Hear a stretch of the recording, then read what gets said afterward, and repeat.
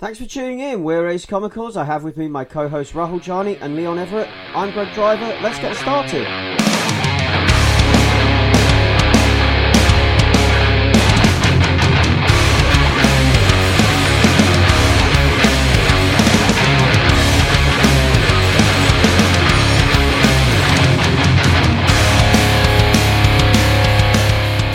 Hi guys, welcome to Ace Comicals episode 009. Xenomorphs abound in this Whaley Nutani sponsored edition of Ace Comicals. I have with me today the usual suspects, Leon and Ray is unusually good at the knife game. So today we've got two Aliens books to discuss. We've got Alien Salvation, which is Dave Gibbons and Mike Mignola, and then we've got the James Stucco self-produced, they did the whole thing, art right in the lot, Aliens Dead Orbit, which we only have the first issue of so far, issue 2, out May 31st, and I'm very excited about that because I love this guy. So, I guess we're going to start with Alien Salvation, which is the older of the two books. This book was originally published in 1993. And well, I wasn't aware of that. Yeah, it's that old. It doesn't feel that old though, does it? No. I think the cover betrays that because they've updated the cover for the new edition that we've all got. Yeah, it doesn't actually feel that old though. It's to me it like when you're reading it, it feels like quite a modern story. It's basically the tale of as every alien tale starts, a tale of a space voyage gone wrong.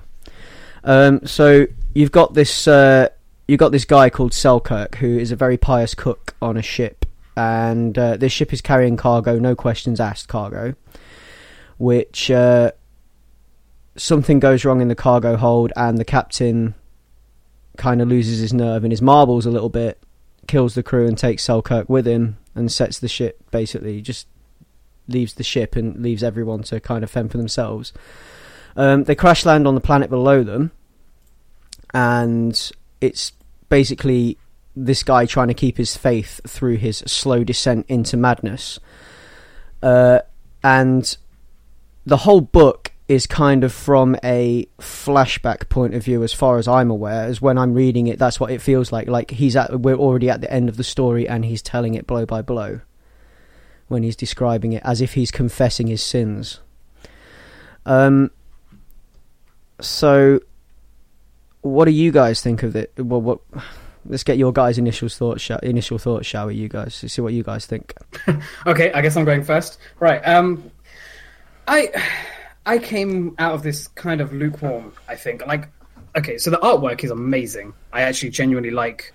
I really like the art style of this. It's kind of angular, and the colour palettes are really... each of the frames is individually really well-defined in the colour. But the story, I feel like it's something that's been done before. Maybe it is a sign of its age. Like I kind of feel the opposite as you do, Greg. I don't feel like it's a very modern story. I feel like it's a story we've heard 100 times before, but it does it in a perfectly serviceable way. Like it's a guy in a tough situation looking for salvation, as the title implies, and basically going through this gamut of trials, and then before finding his means of salvation, which we'll get to later. Yeah, he has his faith tested, and he constantly has his faith tested in various ways, and then it comes to a shocking head, and in very Aliens fashion, it ends very violently. And I guess, overall, I think it's a really well-told small story, but it's a story I feel like I've seen before. I mean, I kind of get where you're coming from, because the sci-fi elements of the story, the basic structure of the story, is something we've all seen before. It's very derivative in that way, in the fact that it's a mission gone wrong and we end up with somebody stranded. But what I like about it, what I find different, is the fact that this could almost be... You could strip this story back, take out the sci-fi elements, and it could be a sort of story of a guy shipwrecked somewhere. And like a a missionary shipwrecked somewhere, trying to keep his faith while he's been tested by, the wildlife of whatever island he's landed on or something, you know. And I also like the Christianity spin on it, the fact that he's having his faith tested, and the fact that the whole, like the way they've done, instead of him writing, like usually with these stories, it's someone updating a log or writing in a diary about how they're running out of water and things like that, and it feels very monotone when you've got the I guess the narration. But the narration in this is him confessing his sins and addressing God directly, which I think is a bit different, which is what makes me think what makes it feel fresh for me anyway. I don't know about you guys, but that is what makes it feel fresh for me. That was one of the questions I was going to put to you guys, actually. The narration that we see in the square boxes, is that him talking to God, or is that him talking to us as the audience? Because he talks about how he's talking about it all in the past tense, and he mentions all the time, and at this point, so I prayed, or I begged for mercy, or I begged for salvation. That's not addressing God, that's addressing us. Well, he says, right? I begged for salvation and you delivered. Oh yeah, shut me up. Yeah, you're right. So yeah, he's he's addressing God, and I guess in this instance, the way he's saying you are God when you're reading it, which it is kind of cool in a way as well. It's a little bit meta and a little bit that's deep, bro. Yeah. Okay, yeah, I'm going to reread this whole thing. Continue. He's read it 3 times. I have.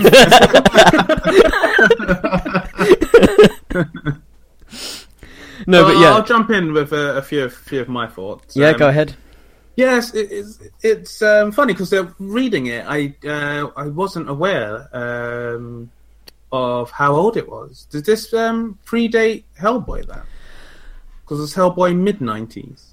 Was it early as well? I mean, it's not that important, but like, it's a very I know, like, because it's a very different story to how he tells the Hellboy tales. Hellboy was just doing. Sorry. Oh, sorry. Hellboy was the same year, Leon. Okay, because I know he's just doing the art for this, but he's doing the visual storytelling, and I know Gibbons wrote it. But like, it feels like it's his art style, but it feels very. I don't know. I like how it's done. It's just weird. It's one of those comics where I think if I had discovered it when I was younger, like in the mid-90s, I'd probably hold some like deep affection for it. But reading it now in 2017 eyes, where I've seen so many things, and as Rahul was saying, we've seen all these tropes and cliches before, nearly every single one. So it doesn't bring anything new to the table or anything. It doesn't do anything particularly interesting with those particular tropes. But what I do enjoy about it is, as said before, the art is amazing. But on top of that, I do think it reads quite nicely. Like you progress through the story in quite a cool way, because you have that framing device of him sort of speaking to God, but like from the future and informing reflecting us on his actions. Yeah, and we get to see step by step like how he's got in the position, because like the first page sort of fake covery thing is like him with a massive gun and like the shadow of an alien above him. So it's like you're wondering like, what? How did he get there? And I think the way it pulls you in is pretty good. But I'd compare it more to, say, it's dumb, but like if there was some sort of alien TV show, and then they decided to do a bottle episode on a bunch of characters that we've not met before. Yeah, I can see that. And this was like, just a contained episode. I could see it playing like that. Because while all the stuff with like all the cliches, I mean, the amount of times that salvation is actually bolded with emphasis is kind of like silly, but recontextualizing it to when it was written, it kind of makes more sense now. But like, I don't know, like, it's weird. Reading it at first, I was very sort of like, this is okay. But the more I've let it let it dwell a bit. I think, it's a very simple story that brings up a lot of tropes and brings a lot of hand-wavy, hey, this is an alien, and this is an alien thing, and this happens in Alien 2, and this has happened in Aliens. I kind of think it's a fun... It's a fun little aside, and it's interesting to have more sort of characters who are completely unrelated to the company, and just seeing how wide this web goes and how many lives it destroys and how many like plans that the company has to harvest and look after these weapons of mass destruction, and how different people are affected in different ways. And it kind of shows more versatility to the Alien franchise than we get in the movies, really, because the movies always, like, apart from the first two, which are obviously classics, the rest of the movies seem to be a remake or an attempted remake of one of the movies that have come before, and you get the same like beats and sequences that play out again and again, but not as good. So it's nice to sort of have a sort of castaway shipwreck story. Yeah, of mostly one man, not just defending himself against the elements, but defending himself against a predator. It's nice. Oh, sorry. Go ahead. No, just it's nice to get something that's quite different. I like the WMD angle in the story, that the whole thing about them using the xenomorphs as weapons of mass destruction, and I like the way that all plays out and how cold it is.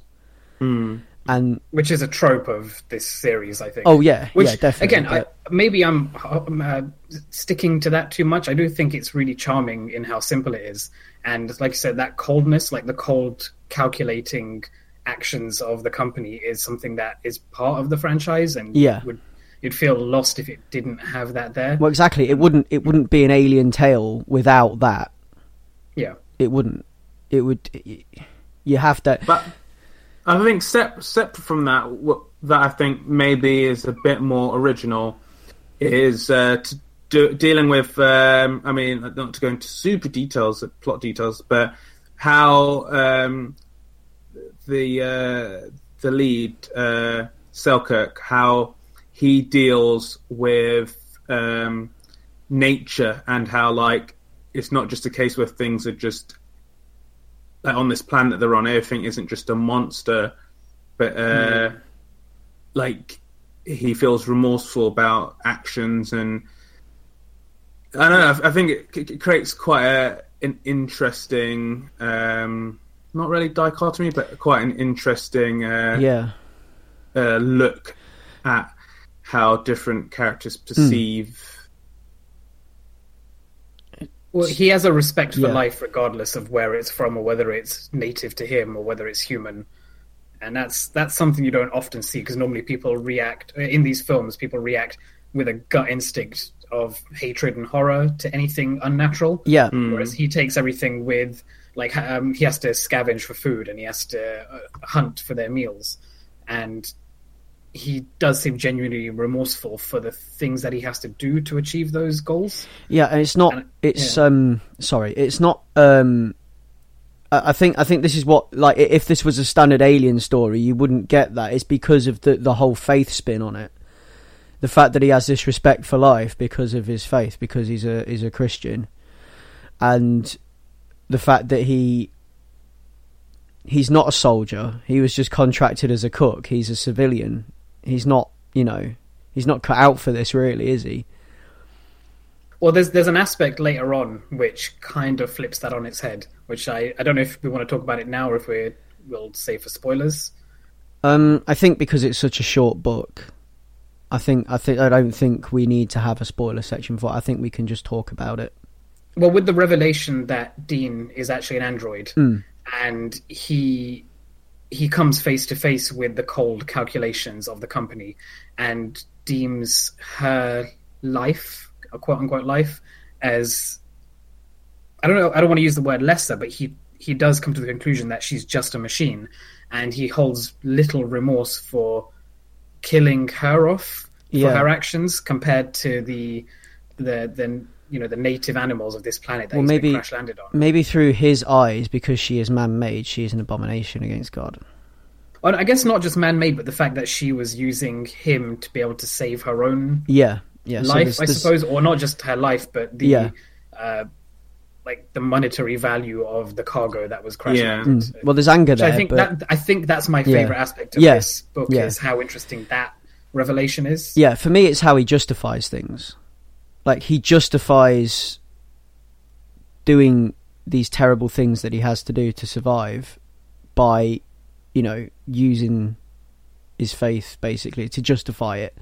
So there's anger there when he finds out, and he obviously shoots her in hot-blooded rage that she used him, but he justifies it by saying, well, she wasn't a front against you, kind of thing, God. She wasn't, she's an abomination. She's not even real. She's a robot.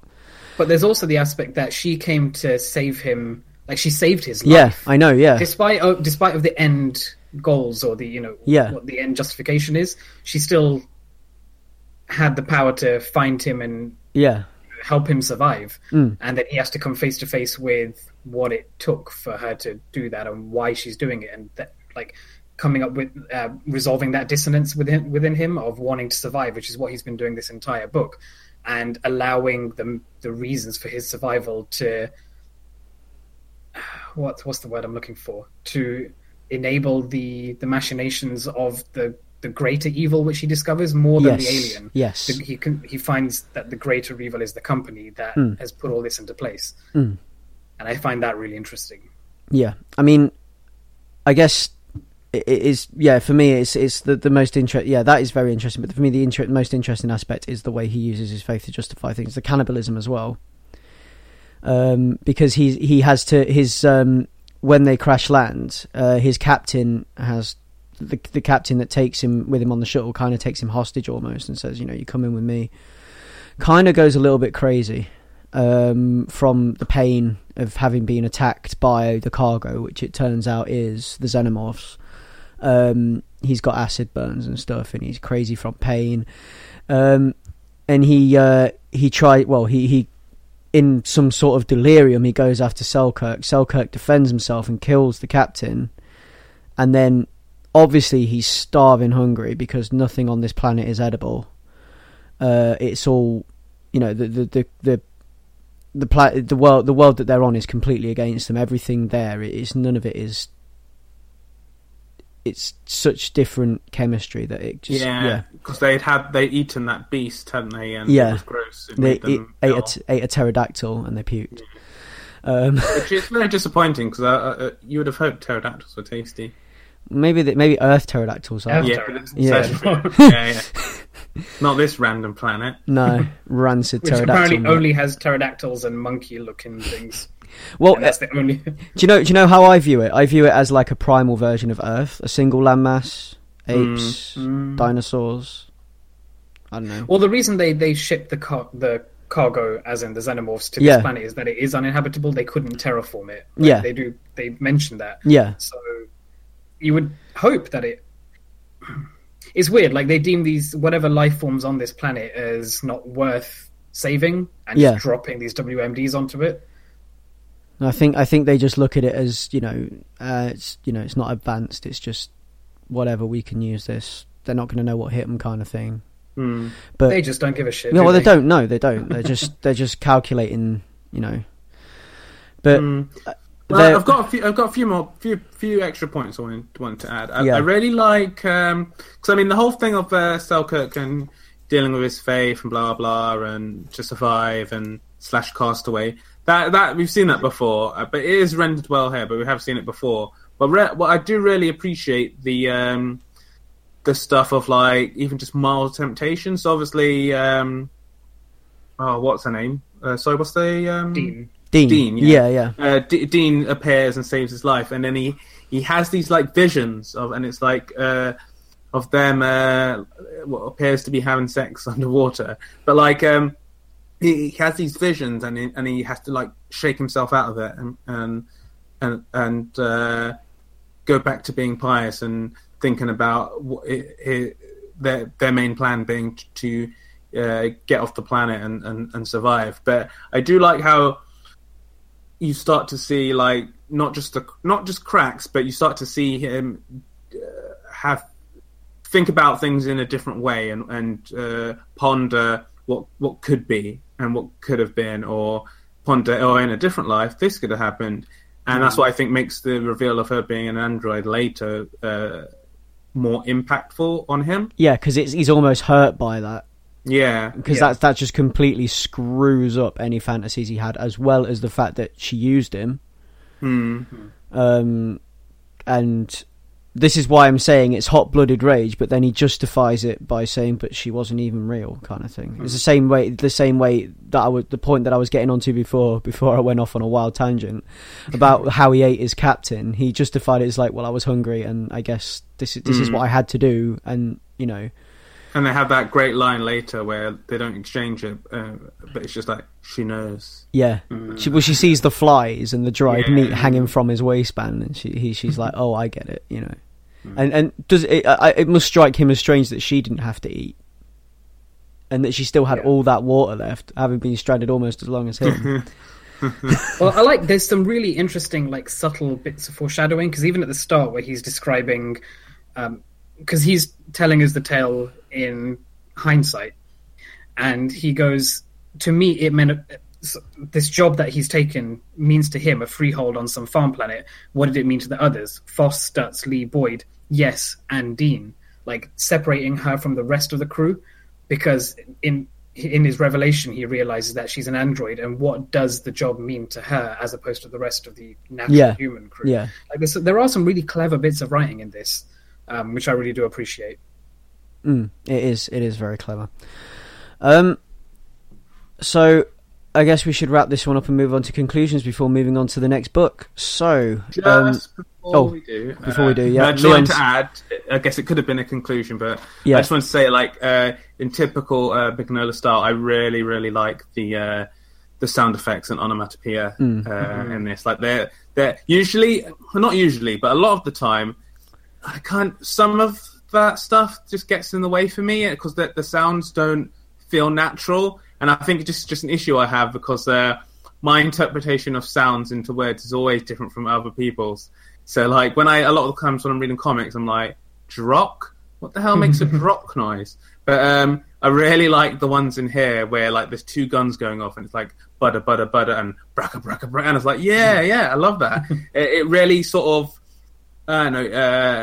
immerses you a bit more and makes things feel a bit more multi-sensor or so. Yeah, I and really appreciate that. The artwork is it's like it's just enough detail. It's minimal, but it's not too minimal, and the block colouring.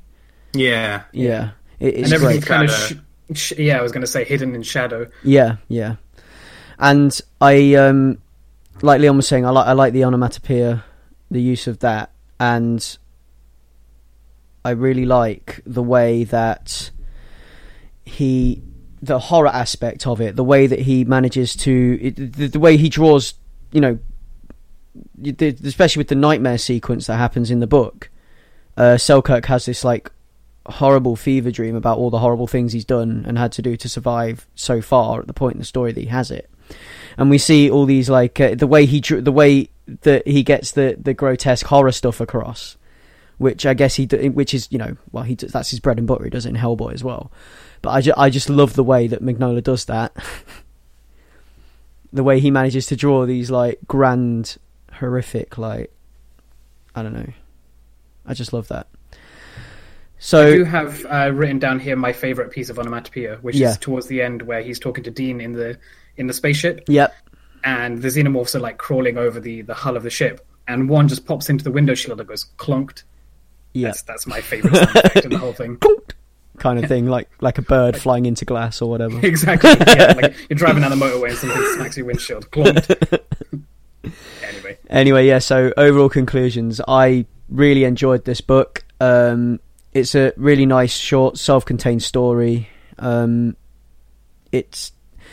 I mean, obviously I'm at odds with the other two guys, but for me, it feels fresh and it feels modern. It feels more modern than it actually is, and I like the. For me, it just, I don't know, the religious side of things feels like a fresh spin on it. I mean, these guys have probably encountered that before, but I certainly haven't.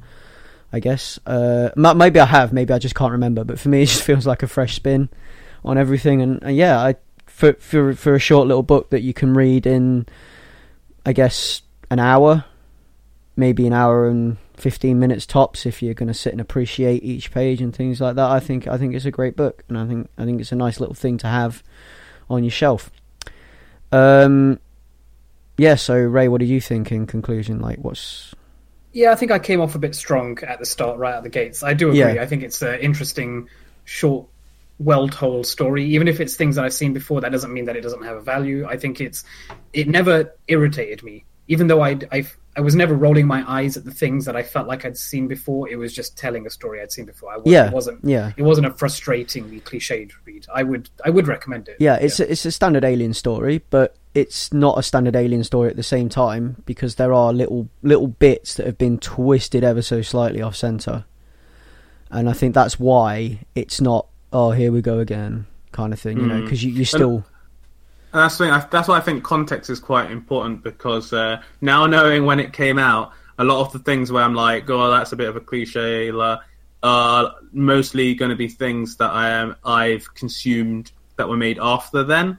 So I guess it's slightly unfair, but I mean, in my experience of reading it, I guess some of those things sort of felt that way, but I don't know, it's like, I'll say I'm not as cool on it as maybe Rahul, and not as hot on it as, say, you, Greg, but I would definitely recommend it. I think it's just well worth a read, and I think criticisms of it being like, well, this is an Alien retread again. If you're a big Alien fan or Aliens fan, you're probably going to welcome that instead. So I'll definitely say it's worth a read just for the art alone, at the very least. That's very true, yeah. Yeah. So on to the second book that we have to discuss today, which is Aliens Dead Orbit by James Stokoe. Now, this book is currently being published. It's part 1 of 4. The first one that we got was in April, and this is like issue number 1 that I have in front of me now. We're getting issue 2 at the end of this month that I mentioned earlier in the podcast, and I think so far this is shaping up to be a good story. And I mean, I like James Stokoe anyway, because I've read some of his other stuff. I've read his Godzilla stuff, Half Century War, which is like one of my favourite comic books of all time, just because it's so bombastic, and I love his artwork for how detailed it is. And this is another guy, by the way, that can really do onomatopoeia. So I guess we dive in with this one, and let's get you guys' thoughts on it first, because obviously I love it like I love everything, but see what you guys think first. So Ray, any initial thoughts? Well, as ever, I'm pretty much on the polar opposite end of as you on this one. No. I think it's a really great contrast to Alien Salvation, because in the ways that Alien Salvation was kind of cliched, maybe less in hindsight knowing the context of how old it is, but it's cliched in a non-frustrating way, in a way that felt natural and good storytelling. I feel like this is Alien Dead Orbit is cliched in a way that is very frustrating to read, in a way where it doesn't feel like there's a lot of weight to what's happening. Things just seem to occur, and the way the characters in this play talk to each other feel unnatural. They don't feel like they have much bearing on the things that are happening around them. And yeah, I felt very frustrated with this, and after having read it, I came to appreciate Alien Salvations a lot more, I think, especially because this one is so contemporary. Like, it's fairly new, right? It's this year. It's just like this year, yeah. Just fresh off the press last month kind of thing. So, setting that aside, I think the artwork is interesting. I think it's really detailed and really colorful, and I think it sets an interesting tone. But it's also very messy, and I think I like the backdrops of where they are more than the characters themselves. There's something that feels out of place by how unnatural each of the characters looks in it. They seem a bit too like unnatural and skewed and angular, and kind of like everyone's been punched in the face and then like their features haven't popped back out. I feel like every single character has that issue with them, and they're all kind of slanted off to the side. And everything else except for the characters I think is interesting. It's got this kind of used future, like dilapidated, shunted together look. Yeah, I mean, there's it's what I like about this guy. I like the way I like lines, and I like so in any artwork I like lines. I like things to be very graphic, and I like things that are full of lines. But see, this is why it's really good contrast to Salvation. Yeah, Salvation did a lot with a lot with very little, and I feel like Stokoe here is cramming in detail where he doesn't need to, and I think it, like, you're right. Half Century War? Yeah, the Godzilla book that you very kindly bought for me for my birthday, and I really did enjoy. I think it worked really well in that story. I think it worked well in that context, but here there's just something that's a little bit too cloying. See, I like it. I like how claustrophobic it is. It really it gets across the claustrophobia of being stuck in space with the same 5 or 6 people for days on end. You get that feeling that it's not a nice place to be. I just feel like it's slightly too cartoony for the setting, and maybe that's me not giving it enough time. Maybe if I read the next few issues and saw what tone this story is trying to set, but having come off it immediately after Salvation, and that having captured the tone of like this oppressive alien atmosphere, this one doesn't really grab me quite as strongly. For me, this actually does capture the claustrophobia of space and gets that across quite nicely. And I do rather enjoy the crust, like the way this guy draws crust, as I like to call it, crust. But yeah, like crumbling bits of like old technology and rust and just jagged edges and cracked windscreens and things like that. This guy is like, I think there's a lot of detail to pore over, and that's really interesting. Like, again, the backdrops are kind of cool. They're really visually busy, which isn't inherently a bad thing. It just changes. I think the characters look really cartoony compared to the setting I feel like they should be in. But that's not to say the art is bad. I just feel like the tone is slightly off. Yeah, I mean, I don't know. I'm going to completely disagree with you and say that it gets the tone like dead on. But it's I think that's Stokoe's style. That's just it is. It does. All of his stuff kind of looks like this. I think all of his stuff has this this very graphic, very like rusty future kind of junkyard thing about it. That's what I enjoy. I like it. I think it feels a bit punk. Yeah. And I think that's and you do like your punk. Yes. I like the I like the way that he draws this this kind of like used future tech and this industrial kind of environments and things like that.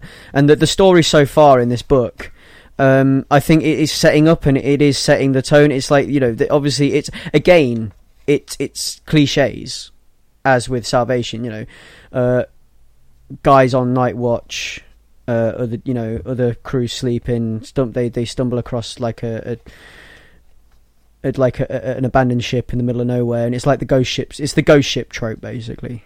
Oh, look, let's check it out. That's always a good idea. It always ends well, right? So they're going to go check out this like ghost ship, like floating in the middle of nowhere, and they're getting readings from it, so they know there's crew on there, and they know that they're in sort of like cryo sleep type thing. So they're going to go on there and investigate and see what happened, because it looks in a bad way, this ship as well. It looks old. And there's like little bits in this when they're exploring that I quite like the way he uses when Vasilevsky says calls the what's it calls Rook. He calls him St. Anthony, like the patron saint of sailors, which is I think is quite nice. It's like all these old nautical terms again coming out, which I do enjoy about these books, that they use, that they keep it. This could be a story. You could strip it back, and it could be, like a Spanish galleon coming across an abandoned ship. This could be the Mary Celeste, but with some kind of like crazy murderous beast on board, kind of thing, And I like the I just like the setup, and I like the way this issue ends, especially. Oh yeah, the money shot at the end is fantastic. Yeah. I'll give you that. I like the way that his eyes play tricks on him when he thinks he can see the alien, but he's actually just looking at like a piece of junk lodged in the a really ironically aligned piece of pipework. Yeah. That's one of the cliches that I kind of roll my eyes at. Like it's interesting and it's funny, and it was more just like. But that is what the alien is adapted to. But it's a little bit too. It just feels a bit too comical and too lighter-hearted and not oppressive enough. Well, even the boiled survivor scene. Yeah, even that. Like they come out piping red hot, looking with their eyes all bulging and stuff, and it feels a little bit anime-ish more than gritty, dark, alien oppressiveness. And maybe that's just down to taste. I do. It's funny you say that. Because that's one thing I would have said with the art. Because, initially reading it, the character, their faces, like you say, it's all very sort of like using a wide-angle lens, and you're at an angle as well. So everything's kind of distorted in a way. But then I grew to, it didn't bug me as much as we went on, because it started to remind me of... certain manga from the 80s and the 90s, which I quite liked, and how different everyone's uniform is slightly different and stylized, and how everyone's got this weird sort of unique look about them. It did start to endear itself to me.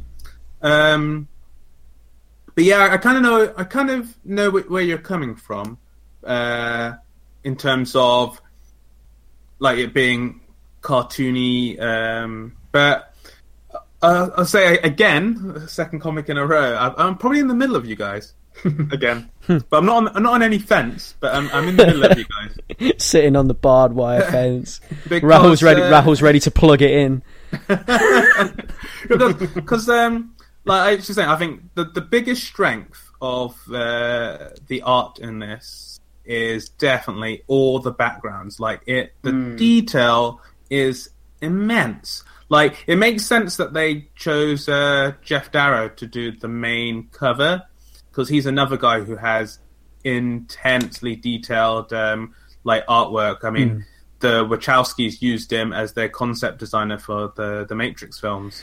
So it makes sense that it's almost like a passing of the baton, because inside the actual book, the level of detail is great, and I kind of like it being a shift, because I haven't read anything in a while that kind of looks like this. So it's funny that my initial sort of I don't know about this. I know I think I got lulled in, and I started to enjoy the art and abandoned ship, that. Those are cliches that I don't mind as much. And then it started to feel, which is really odd, but it started to feel like I was reading a comic from the 90s in good and bad ways. Whereas with Salvation, I didn't know that was from the 90s. I thought it was from now. So it's funny having those be switched like that in my mind. But where this was gaining me with the art and the atmosphere to a degree. Because I love when they find those cryo tanks. I love the idea of it. It started to lose me towards the end with the story, and like you say, his eyes playing tricks on him. That just seemed silly, because it's fully for the audience and not for the characters. And then that the alien being there. I don't know. It's hard. It's hard reviewing like a single issue, one issue. But why is it silly that that's for the audience? Well, it's weird because he doesn't know that. I mean, unless he does know that such a thing as a xenomorph exists, and he knows what it looks like, and he's picturing that through that crack in the wall. Like, why does that freak him out? Why does he see what we know to be a xenomorph, which then turns out to be a bunch of pipes? Like, it just... This might not be his first rodeo. That might get revealed in issues 2, 3, and 4. Perhaps. Yeah. That's fair enough. But without that knowledge, it is hard. And that's why I think it's hard, because, again, it's Leon doing the comic TV metaphor, but it feels like I'm unfairly reviewing shortcomings while only having watched 10 minutes or the cold open of a TV show. Like, before the next ad break, it could fully explain some of the things that I find annoying about it. So, like, I'm not really a big fan of how the alien appears. I mean, I think the artwork on those final panels are amazing, but it just kind of feels silly. It's like, oh, the pack, and then suddenly, xenomorph, and it's like, I don't know, like, it felt like very like we need, like, it is for this reason, but it felt like we need the hook, so let's drop the hook in. And I kind of wish there was more of a slow build with it, but I guess that's just my sensibility running up against the sensibilities of the storytelling of the first issue of the book. What I think is unique about this book, which appeals to me, always appeals to me, is when it's one guy. So it's James Stocko has done the art, the inking, and the writing, and he's doing all of it in this book. Oh, you got you mentioned the Jeff Darrow cover? Have you got the Jeff Darrow cover then? Because that's a variant. Is that a variant? Yeah. Which one is that? Because I thought the Jeff Darrow one was the original, like the one where it's in space and the xenomorph side on. No, that's Stocko. Yeah, that's the cover I've got. Yeah, that's the main cover. Stocko did the whole thing, start to finish. It's like a Weapon X affair where it's the same artist.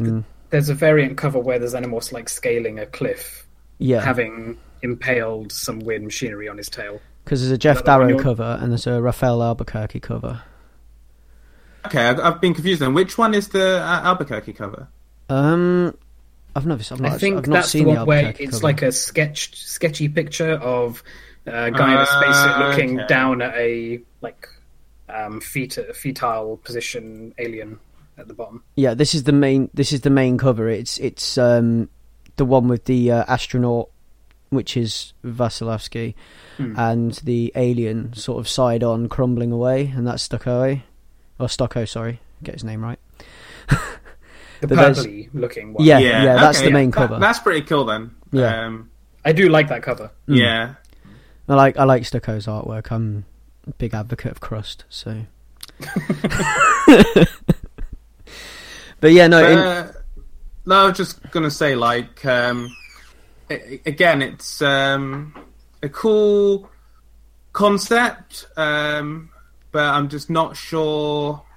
Like, again, it's another one where I'm here for the art, but I'm not sure how I feel on the story yet, because it kind of feels like, I don't know, pacing or something. Like, we're getting stuff that feels sort of unearned really early, and I know you got to do it because it's the first issue, but just other stuff that I'm used to sort of reading, and I don't know, I kind of want the dread to build, but for all I know, issues 2, 3, and 4, and like the first trade when it's complete, could be like full dread and wind back the mystery. But it just feels crazy. Like, okay, we found this, xenomorph, and it's like, I know it's meant to be like, whoa, but for me, it's just a case of like I'm exhausted already. Like, lure me into this world a bit more. I did think that final shot of the xenomorph, I thought that was partway through the book. I thought that was, you know how sometimes you get a splash page halfway through or 3/4 of the way through the story, and there would be a conclusion, but it's like the da-da, and then it ends. And I was left really disappointed by that, I think. I was left... I said earlier, I do think I'd need to read a couple more before I make my mind up fully on it. Well, obviously, yeah, because it's just issue 1, but I enjoyed issue 1, and I'm down for issue 2, and I do want the rest of it, because, yeah. I think if this is a decent metric, I think I've read issue 1s of a comic that I don't know anything else about that have got me excited for issue 2 in a Yeah. genuine, like, I want to know what happens next. Whereas this one makes me feel I want to read issue 2 to see if it improves. Well, I want to read issue 2 to know what happens next for sure, and I want to read issue 2 to see more of this artwork.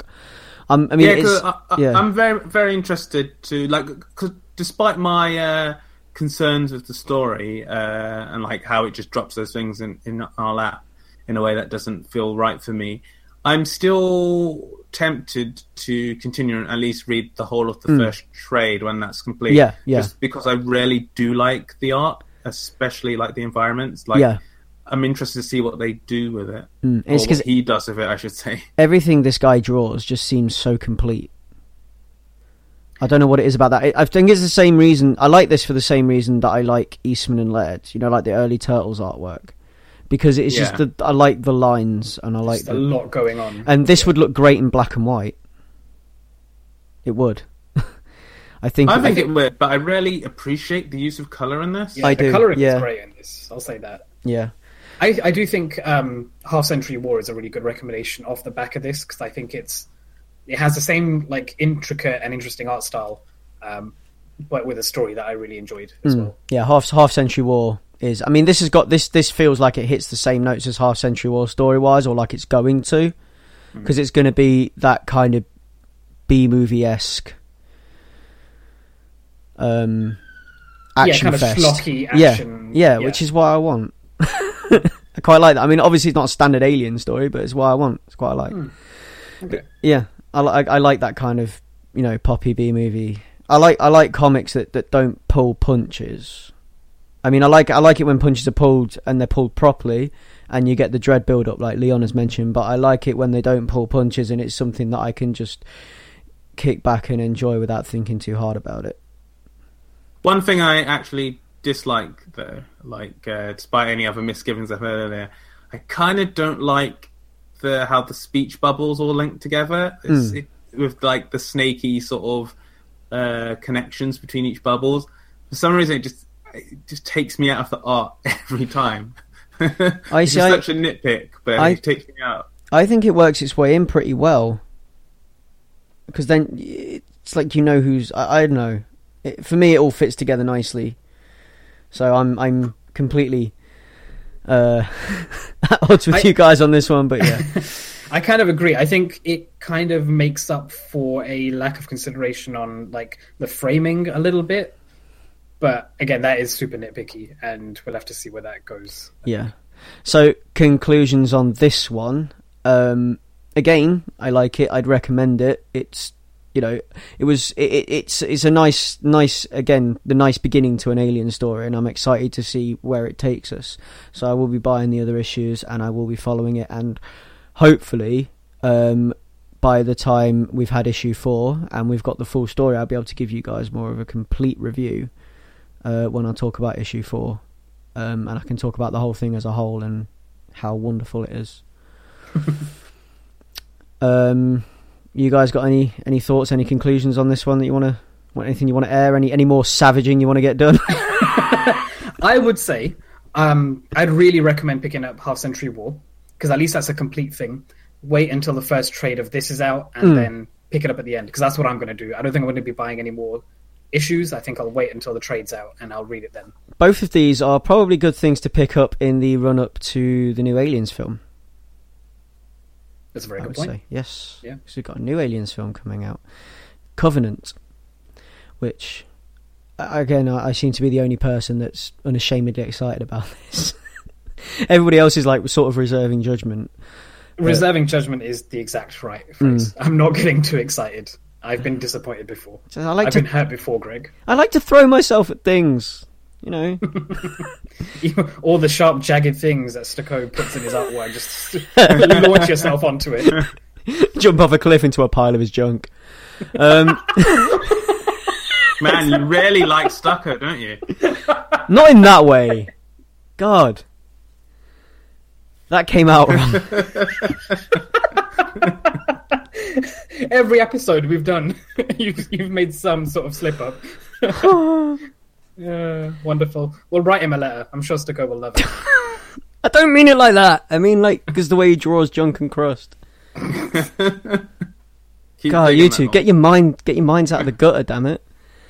Hey, he draws gutters so well. So, yeah. I will say in conclusion for me, like, I don't know, it's hard because I'm not as down on it, I would say, as Rahul is. I don't even think Rahul is as down as it may appear overtly. Yeah. But, like, it's just because there were negatives to bring up and we brought up the negatives. But I don't dislike it, and I don't think you're crazy for liking it. Like, I just don't have strong feelings on it yet. But I'm in the same boat. Like, I don't want to read week by week. I want that first trade to be complete, and I want you to be bouncing off the walls about it, Greg. And then I will revisit this, and I think it will read better as a collection, or, as like a. It might not be a full arc, but I think it will read better with this bit sewn off. Because, like I'm saying earlier, just watching the first 10 minutes of a pilot, you don't really get a good overview, and there's things that you've alluded to that that I was bringing up as nitpicks that seem like they're slightly addressed. So, like, it's weird because I went into this comic disliking it more than I more than I dislike it now, because like I was saying, the artwork and some of the other stuff is just, I don't know, it wasn't working for me, the characters to begin with. But I don't know, just the heavily detailed worlds, and then thinking back to some of those sort of early, or let's say mid-90s manga with really, really, really good sort of strong pencil work as well. It gave me an appreciation for it. So once that trades out, I will be jumping back as well. It's got that Akira-iness about it. It does a little bit. Does, it reminded me of Akira. Which is always nice to see. And this man wears his influences on his sleeves, and we like it. So, I guess that about wraps it up.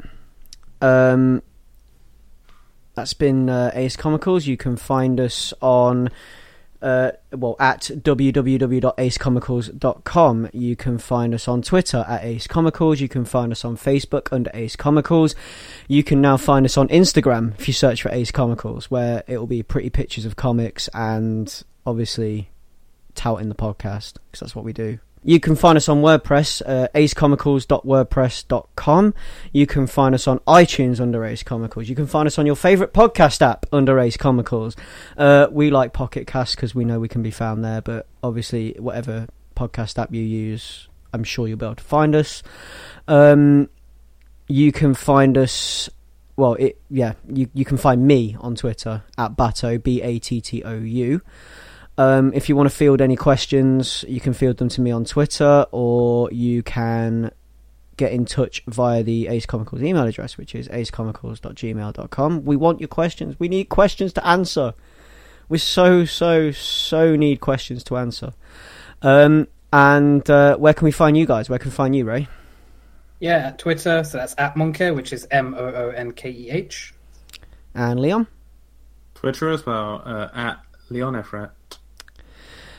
Yeah, so if you want to field any questions to these guys, you can get in touch with them through the Ace Comicals channels as well. I'm sure they'll be able to answer your questions there. Or, field questions to the podcast, guys. Come on, ask us something. Ask us something silly. Ask us something ridiculous. We'll answer it. Yeah, so that's been Ace Comicals. Ace Comicals, over and out.